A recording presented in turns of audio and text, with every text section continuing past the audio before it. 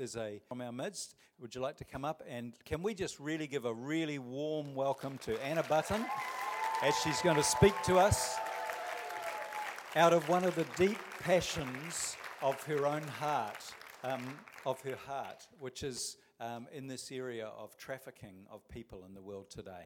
Anna. Well, good morning, everybody.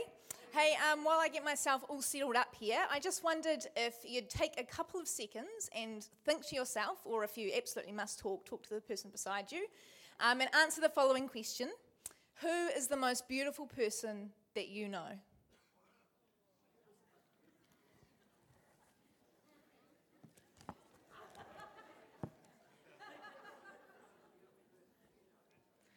Alrighty, so as I speak today, I want you to have the people that you have just thought of at the forefront of your mind.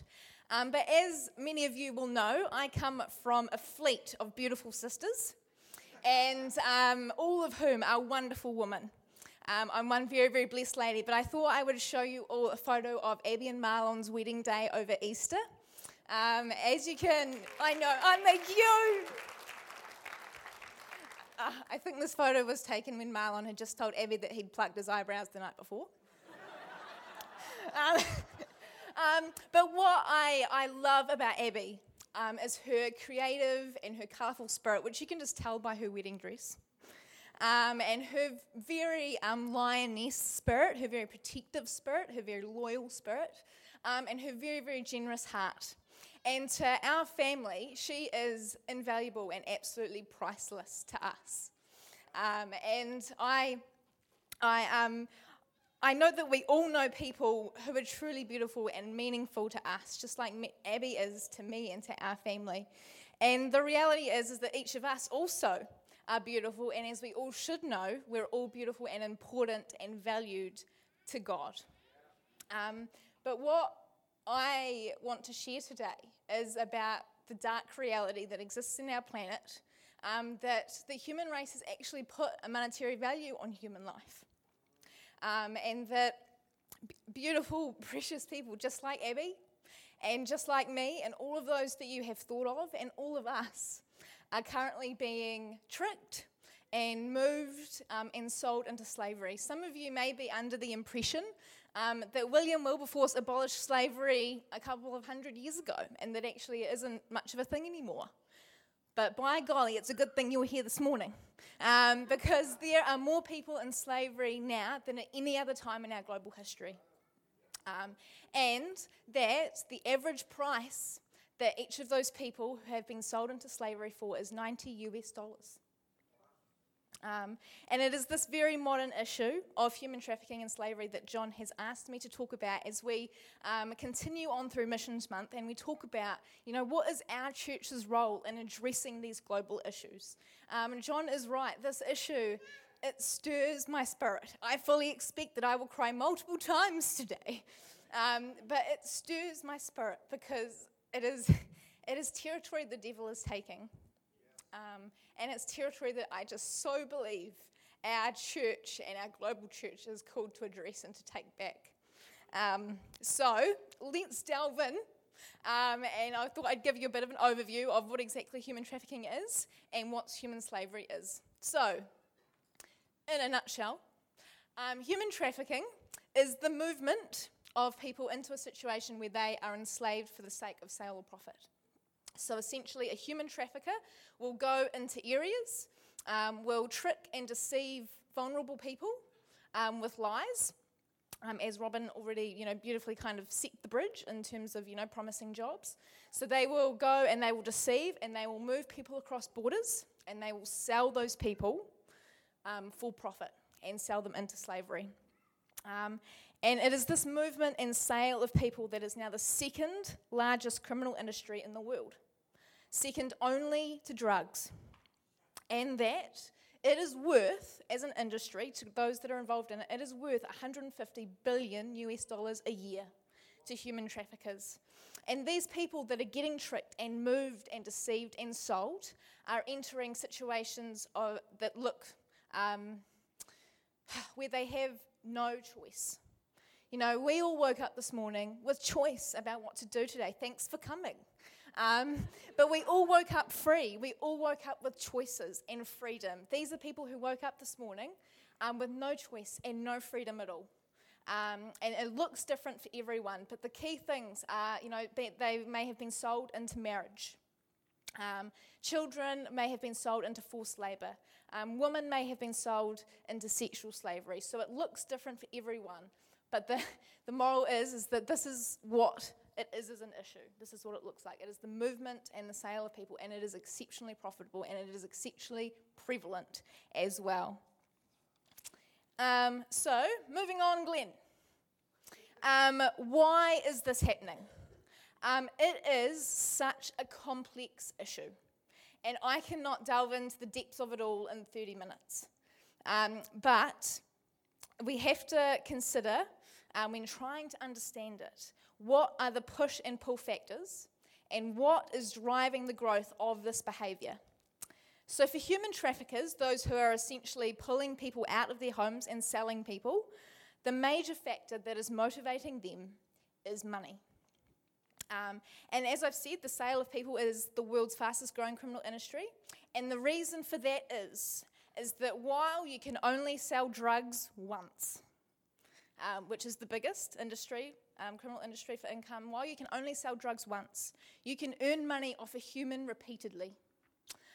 So you sell drugs, at the point of sale, you get that income. If you have a woman in sexual slavery, you can essentially earn money off her every hour, every day. And so she continues to make money for you as a sustainable income source. And so if you don't have a conscience and you're a criminal and you are after money, it is exceptionally lucrative for you to be involved in this. And then in terms of, so humans are very lucrative. They are assets that continue to earn money for those that are involved. And also pulling this issue and driving its growth are very, very complex social issues. So for example, one of the unforeseen consequences of China's one-child policy is that they now have a severe excess of men. And so research shows that by 2030, estimates guess that by 2030 there will be 30 million more men in China of marriageable age than women. And the reason for this is that when you have only one child and you're in a culture that prioritises and esteems boys, they all wanted to have a boy for their first child. And so they've aborted millions and millions of women, or girls, and now they've got this massive, massive shortage. And in China, they really prioritise and esteem marriage and children. And so now, to fill that void, there is a market, essentially. There is demand for women in China. And human traffickers are exploiting that and moving in on that and seeking to travel to countries around China and to go into vulnerable areas and to trick Vietnamese and Thai girls and bring them into China to sell them as brides, of which is happening a lot. So that's one social issue which is creating the demand that human traffickers are essentially seeking to meet. Another complex social issue is that there is demand for prostitution and brothels. And so we have situations where men from the West are travelling to Asia for the purposes of sex. And I have heard stories of men who travel specifically to have sex with minors, with children, because it's illegal, obviously, in their countries, but they can get away with it, and there's a supply of them in Asia. And so we are seeing men from the likes of the US who have these preferences, travelling to Asia and finding children that are available and paying for sex with them. So these are all these kind of complex social issues, and I've just told you two of them. So many complex social issues which are creating the demand and encouraging human traffickers to pull girls out of their home environments and to sell them. Considering push factors. So you may be thinking, okay, this all makes sense. I understand this, Anna. But how on earth are they convincing these people to go with them? Like, do they not know But essentially, the push factors that are kind of creating the environment where this is doing very, very well is that people are poor. People are poor, they're in poverty, and so human traffickers, they are not going to rich, well-developed countries to find these women. They're going into rural, underdeveloped countries where they're poor. I can't say it any more bluntly than that they're in countries where there's no social welfare, there's no such thing as public health care. And so if you don't work, you don't eat. It's actually that simple, but unemployment is prevalent. And so in these situations where there is strong poverty and they are poor and they are desperate, those are the areas where human traffickers are heading, and they promise and they offer hope. So in these communities where the poverty is severe and they are desperate for breakthrough or for income, that is where the human traffickers are heading, and that is where parents and girls are kind of being pushed into these situations. Okay? Do we understand the pull and the push factors? You're all looking at me very like... All right? So traffickers provide hope. It's false hope, but hope to those who are desperate. And consequently, they leap and they push their loved ones into opportunities being offered for good jobs in major cities. Right, so how is it happening? I've already touched on this, but it's really, really important to me. One of the things that just absolutely you really get angry, Anna's angry face, is when people, they're kind of like, well, do they kind of deserve it because they fall for it? Which is a very naive approach. But we love them in Christ. But it is a real, like for me, it is really important that you understand that they're not naive and they're not silly and they don't deserve it. It's their situation that they're getting exploited from and that they're actually getting preyed on by human traffickers. And so I thought I would show you some examples, some recent examples that have been in the media that illustrate that not only are they targeting vulnerable people, but that human traffickers have exceptionally well-established systems. They have corrupt officials on the border.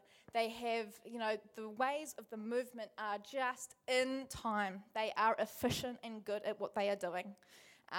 And so here are a couple of examples that have been on stuff. So the one on the left, Indian trafficking ring uses fake rugby tours to lure boys to France.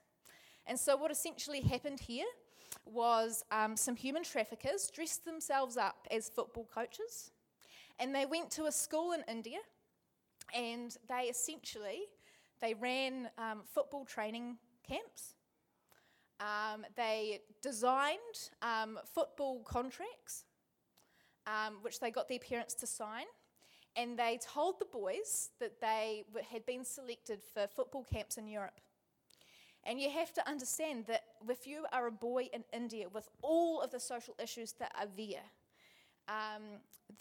what an opportunity that is.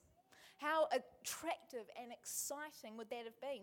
And these traffickers, the lengths they went to, they drew up football documents.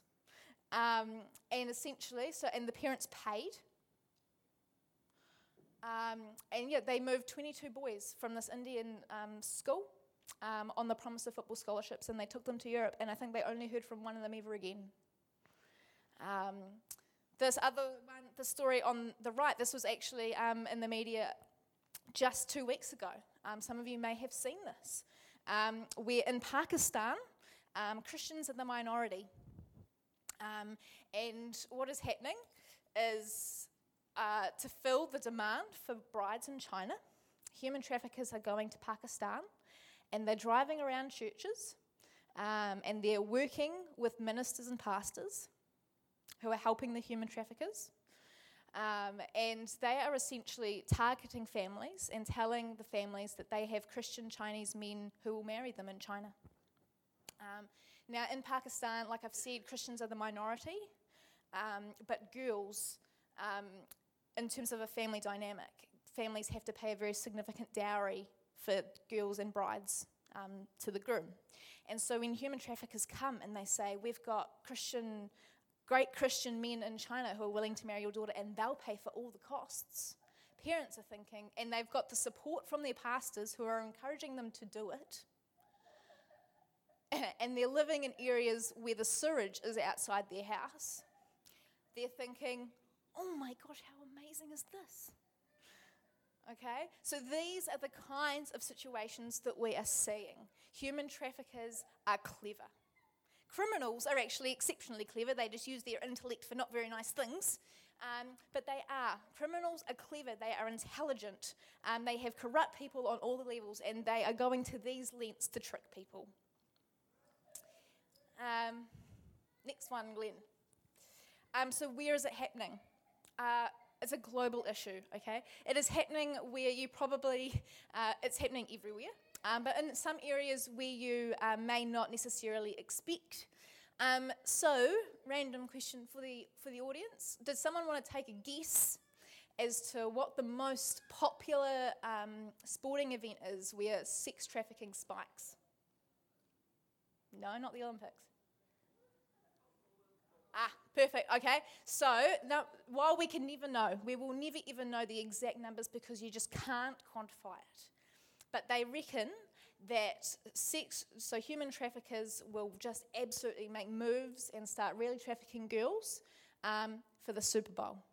That is the most, they reckon, the biggest sporting event where hundreds and hundreds of girls will be moved into the host city because obviously foreigners flock and they're all in search of a good time and there is demand for it. And so the Super Bowl, sex trafficking around that is quite prominent, as it is for all major sporting events.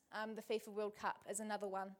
In Russia, I encourage you, if you're interested in this, sorry to do this to you, Steve, but think about this next time you watch the soccer. Or football. In terms of Russia, sex trafficking around then spiked in the event last year. And in Qatar in 2022, there are real significant rumours and indications that slave labour is being used to build those stadiums. That men are being tricked and trafficked and moved into Qatar on the promise of false work, and they are being used to build the stadiums and paid way below minimum wage, if anything, but their passports have been taken off them, and so they have no choice. So we do see examples of trafficking and slavery a lot, just in ways that we've probably never ever thought of, but traffickers do. But in terms of a global map, estimates.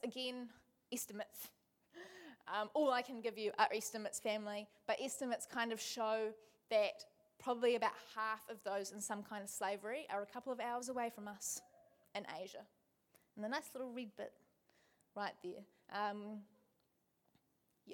30 million. Okay.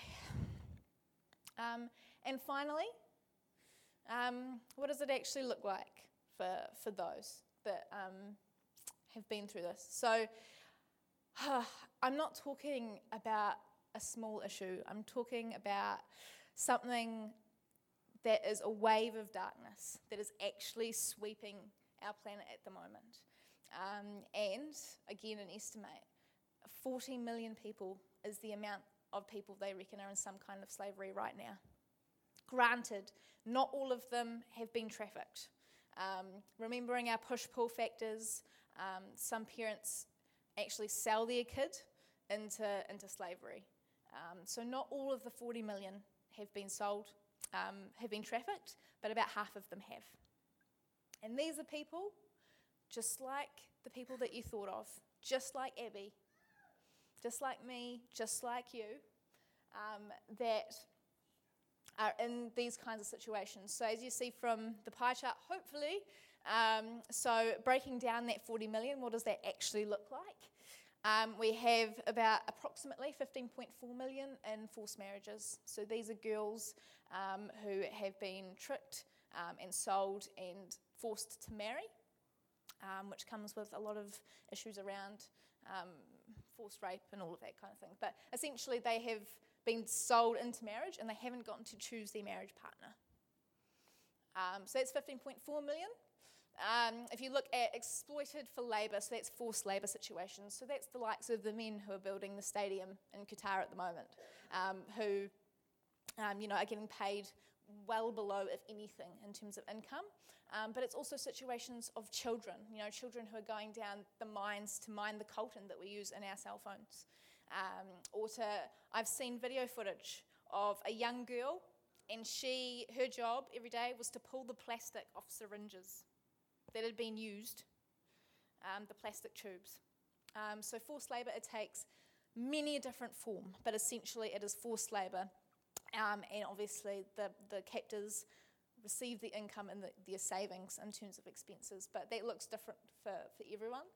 And then the little grey bit, that's state imposed. So that's not trafficking, that's in situations where countries actually force their occupants into slave type situations. But the orange one, this is 4.8 million women and children who at the moment are in some kind of sexual exploitation. So these are women who are in the brothels. These are the kids that are in the pens that Western men travel to. Yep. And I've heard stories that the girls are as young as 4. Okay, so 25% of the 40 million are children. And we do see examples of children in the sexual industry, again, because of the demand for it. But I've heard, in the organisation I work with, we've had stories of 4-year-olds.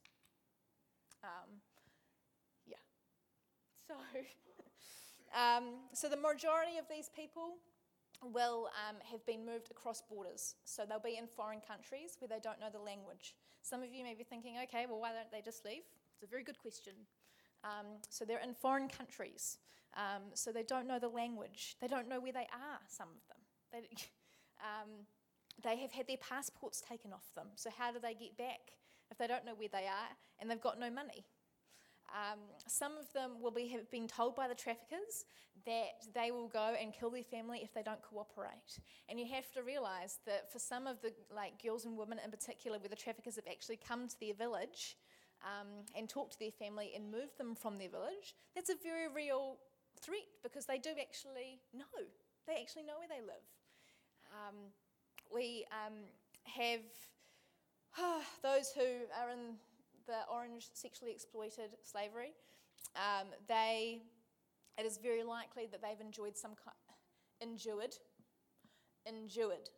kind of conditioning experience, which essentially is the captor's way of ensuring that he destroys her soul, which is the point. When they first come and they're fighting and they're battling and they're really, really unsubmissive, the threat, the objective in that season is to break them and to destroy their will to live and to fight.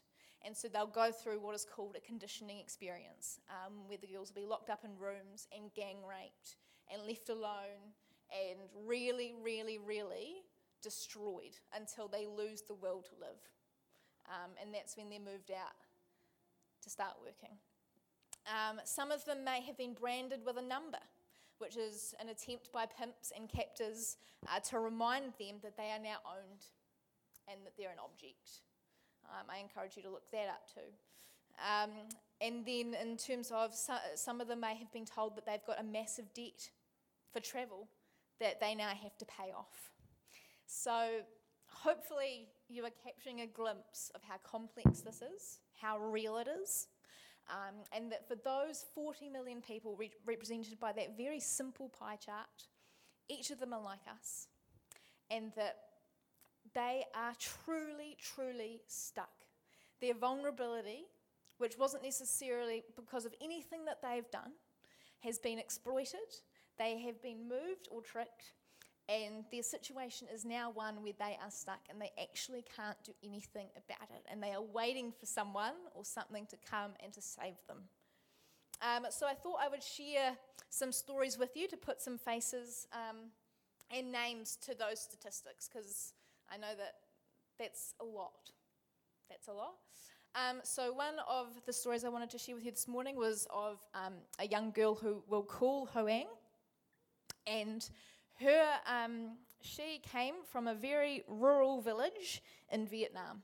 Okay, so central Vietnam, in the rural village, had no concept of human trafficking. And so she, and a poor family, so we're talking underdeveloped rural Vietnam. I'm trying to set the scene. No concept of human trafficking. A woman from a nearby village came to her and said, "Oh, I can get you a job in a major city." All right? And so to her, that is an exciting opportunity. For her, that is, yes, I can earn money to support my family. I won't be unemployed. I can help provide and help my family to have a better life than what they've currently got. And so she was excited by the opportunity, and she willingly went, as most of us would. And it turns out that she didn't end up going to a major city in Vietnam. She ended up getting moved across the border into China to be sold as a bride. And she managed to actually contact her parents before the marriage took place and tell them what had happened. And her parents told her that she had no choice but to stay. In Vietnam, in Asia, again, complex social issues, there is a lot of stigma around trafficking. There's a lot of stigma around divorce. And so for her, and in that situation, they told her that she had to stay. And so with no way of getting home, she had to marry him. And really just hope that their marriage was going to be a good one. And she it wasn't. So he was a real violent man. And his attempt essentially to make her submissive and to get her over her homesickness, because she's 18, was to beat it out of her. And so he would beat her regularly. After she had her first kid, he did take her back to Vietnam to see her parents, which made her more homesick, which made him more angry, which made him beat her more. And so by the time that she had her second kid, she was just desperate to get out. But her second child was too young. And so she made the inner resolve that when her youngest child could walk, that's when she'd try and make an escape, which she did after 9 years. She managed to escape after her husband went away one weekend.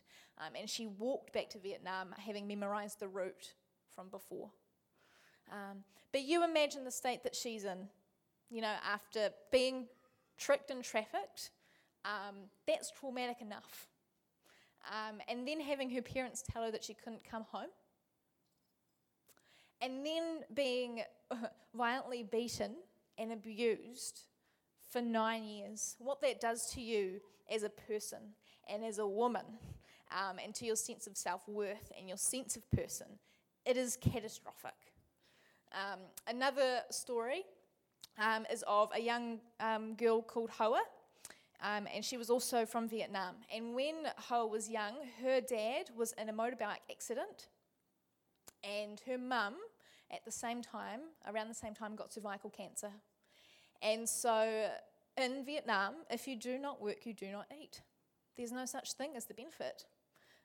And so Hoa and her sibling, they decided that they would go out to work to be able to provide for their family, because their parents actually physically couldn't.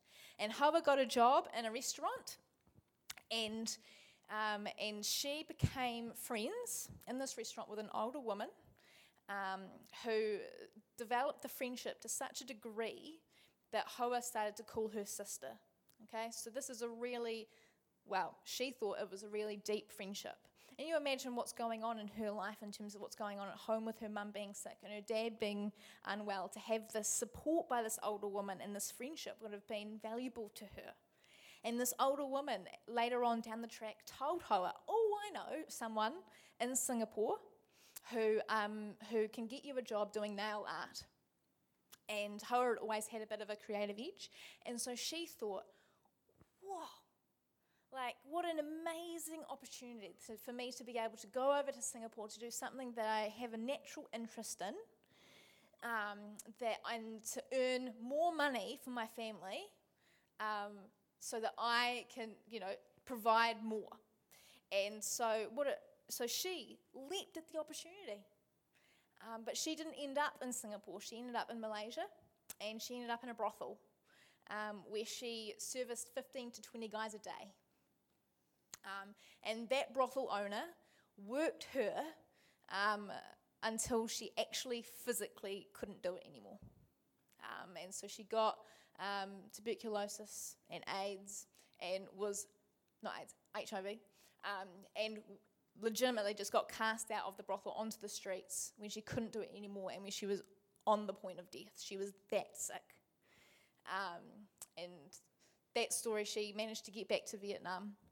But the thing that I read these stories a lot in my job, but I remember Hoa's story, and the reason I remember that one is because she's my age.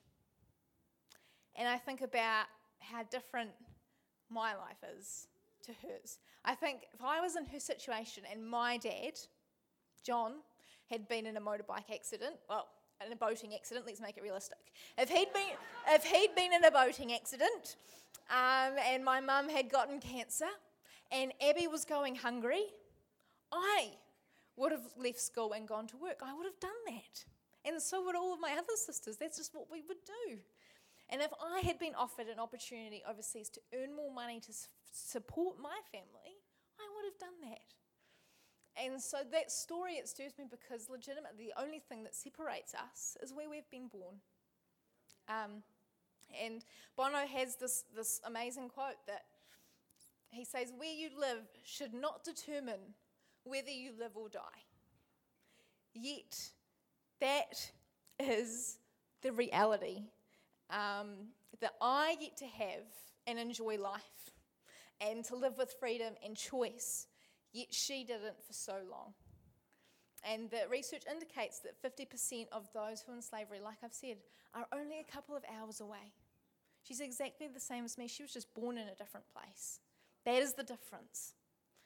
And so why should we care about this, church? Why should we care about it?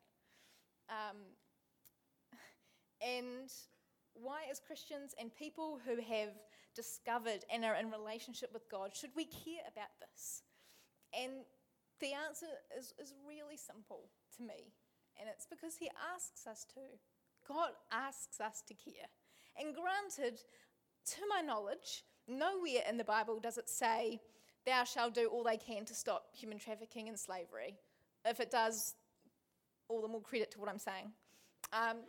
But if you think about it, the entire plot line of the Bible is of the ultimate rescue mission. It's of people who were lost, getting found and receiving freedom and being saved. It's of love being shown to vulnerable people. It's of light penetrating darkness. And this is darkness. And one of my favourite scriptures, I think, is John 10:10. And it says, the devil comes to steal and to kill and to destroy. But I come so that we may have life and have it in abundance. And this issue that I have presented to you, this is the devil seeking to kill and to destroy, and he is succeeding. The territory that he is taking in this issue is significant. But that as Christ's hands and feet, as light bearers, as people who know him and represent him, we are called to do what we can to help these girls who the devil has attacked, to live life abundantly, and to live. So, what can we do? What does response actually look like? What does it actually look like to respond to this, to take the territory back and to claim authority in God's name and to make a difference in this? And as people in relationship with Christ, it's important that always that we look to the example that he sets us and he has set us an example. In Genesis 16, we meet Hagar, who was Abraham and Sarah's maidservant. And it is God's treatment of her that we should model our response off, in my opinion. So most of us will be well familiar with the story, in that Abraham and Sarah were promised babies in a great nation, but at a point of weakness and doubt, Sarah offered her maidservant Hagar, which is very significant because it's the first slave in history that we know the name of. So offered her maidservant to Abraham in pursuit of fulfilling this promise in another way. And Hagar did get pregnant. And the Bible says that when she got pregnant, Sarah got horrifically jealous and treated her badly. So badly that Hagar fled into the desert. An angel of the Lord then finds Hagar by a spring of water in the wilderness, and he talks gently with her, and she later says in verse 13, "Then she called the name of the Lord who spoke to her, 'You are the God who sees.' For she said, 'Have I also here seen him who sees me?'" And I just love that we serve a God who sees us. And it is this beautiful passage and all that it entails that we can receive our first instruction in terms of how we can respond to the darkness that I'm presenting, in that each of us can strive to see and to know and to make an effort to see those who are actually in their own equivalent life deserts, and to do something about it. The founder of World Vision, Bob Pierce, he famously prayed, "Let my heart be broken with the things that break the heart of God." And he prayed that regularly, and he prayed it earnestly. And I would like to encourage each of us, as something we can all do in response to this today, to pray that prayer regularly and earnestly too. To pray that God would break our hearts for what breaks his, and that we would seek to see his children elsewhere. I don't know about you, but I can sometimes get very stuck in my own little world. I can go about my daily routines. I can go to work during the week. I can have family dinner night. I can have cell group. I can have my sister hang times. I can have my friend times if I'm lucky. God times, exercise, church, repeat. It's like, and his week. And I can go quite a substantial amount of time without thinking about anyone else other than myself or those that are directly in my world. And our media, it helps us on our narrow track as well, and having a narrow worldview. And that advertising, it is all about us and what makes our lives easier and what makes us feel good.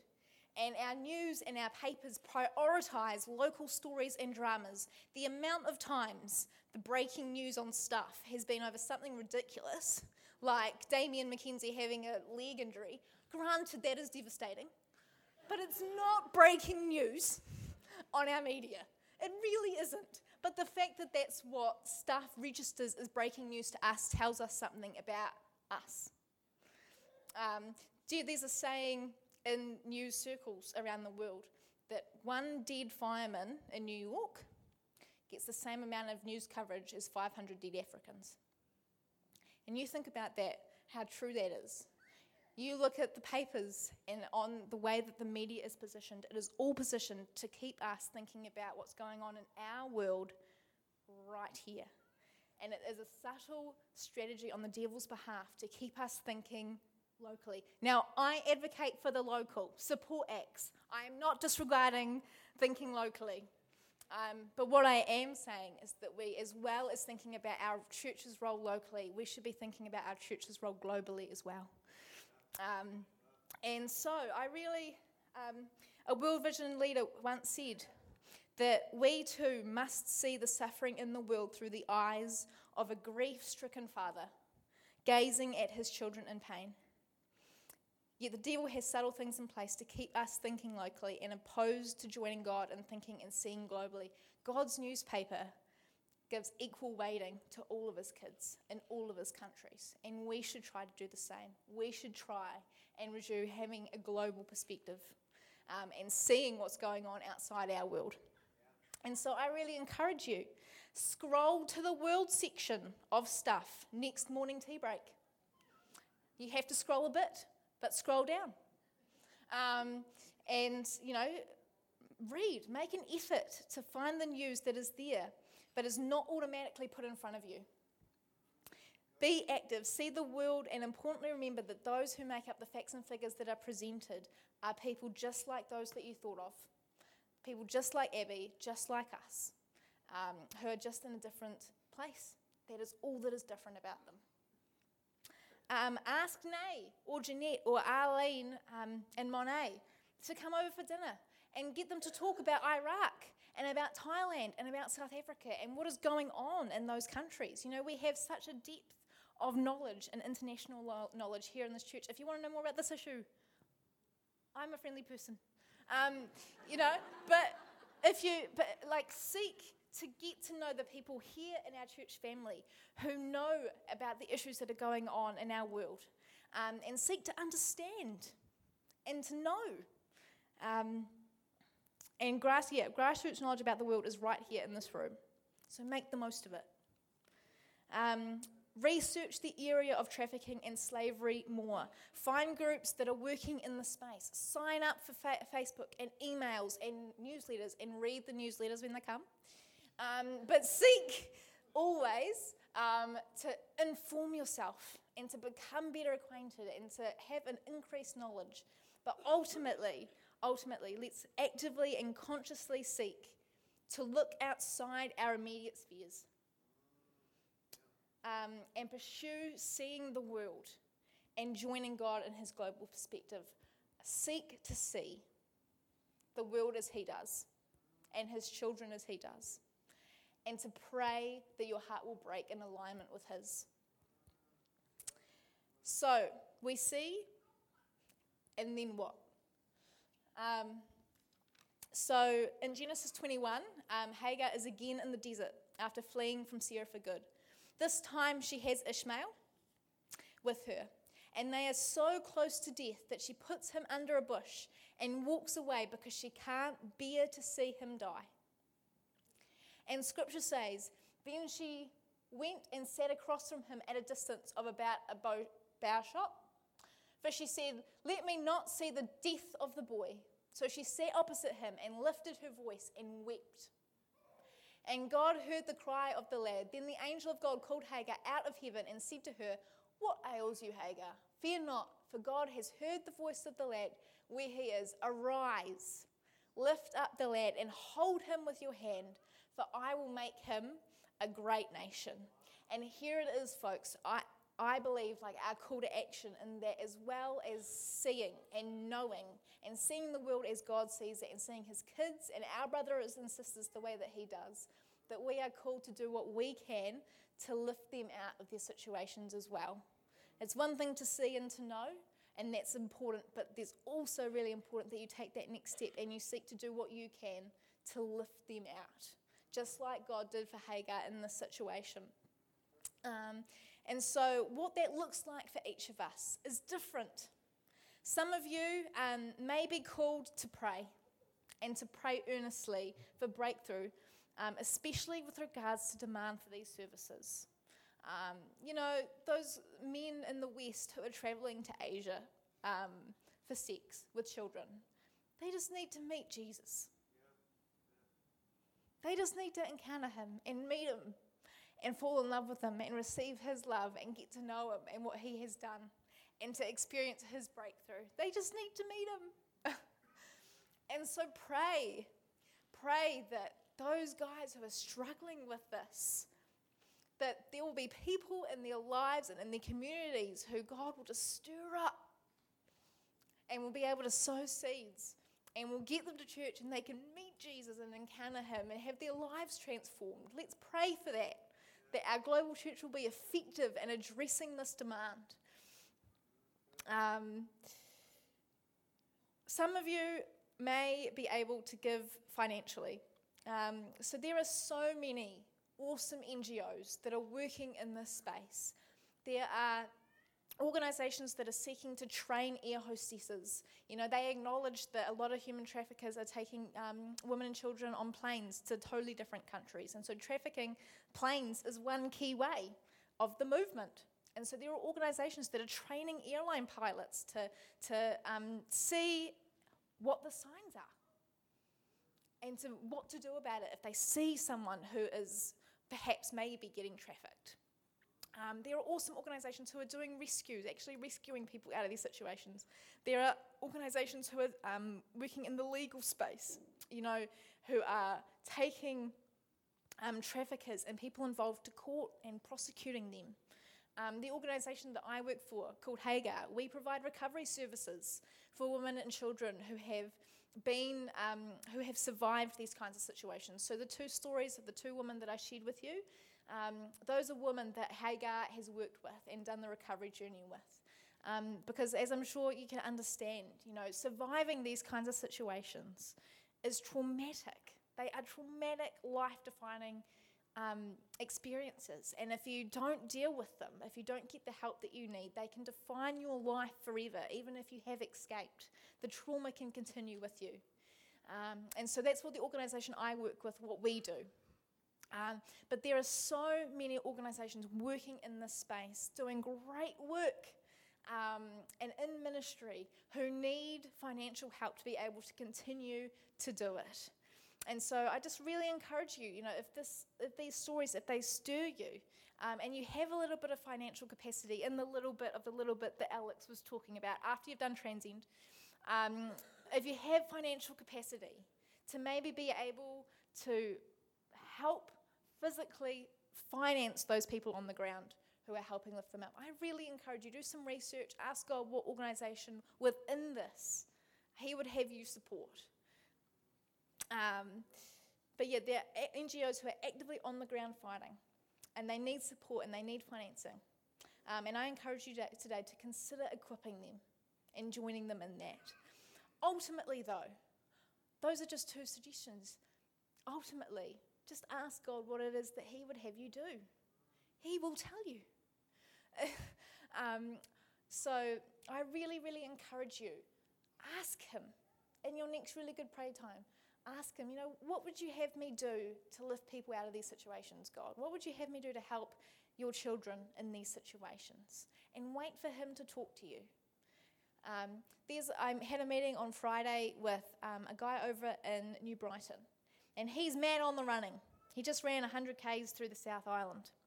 And he was thinking about, you know, how he was in a season where he wanted to use his running, not just for him, but to raise support for Hagar as well. And so he's running a running fundraiser, where essentially he's going to run 5K on the hour for 24 hours. So from 6 p.m. on Friday to 6 p.m. on Saturday, every hour on the hour he's going to run for 5K.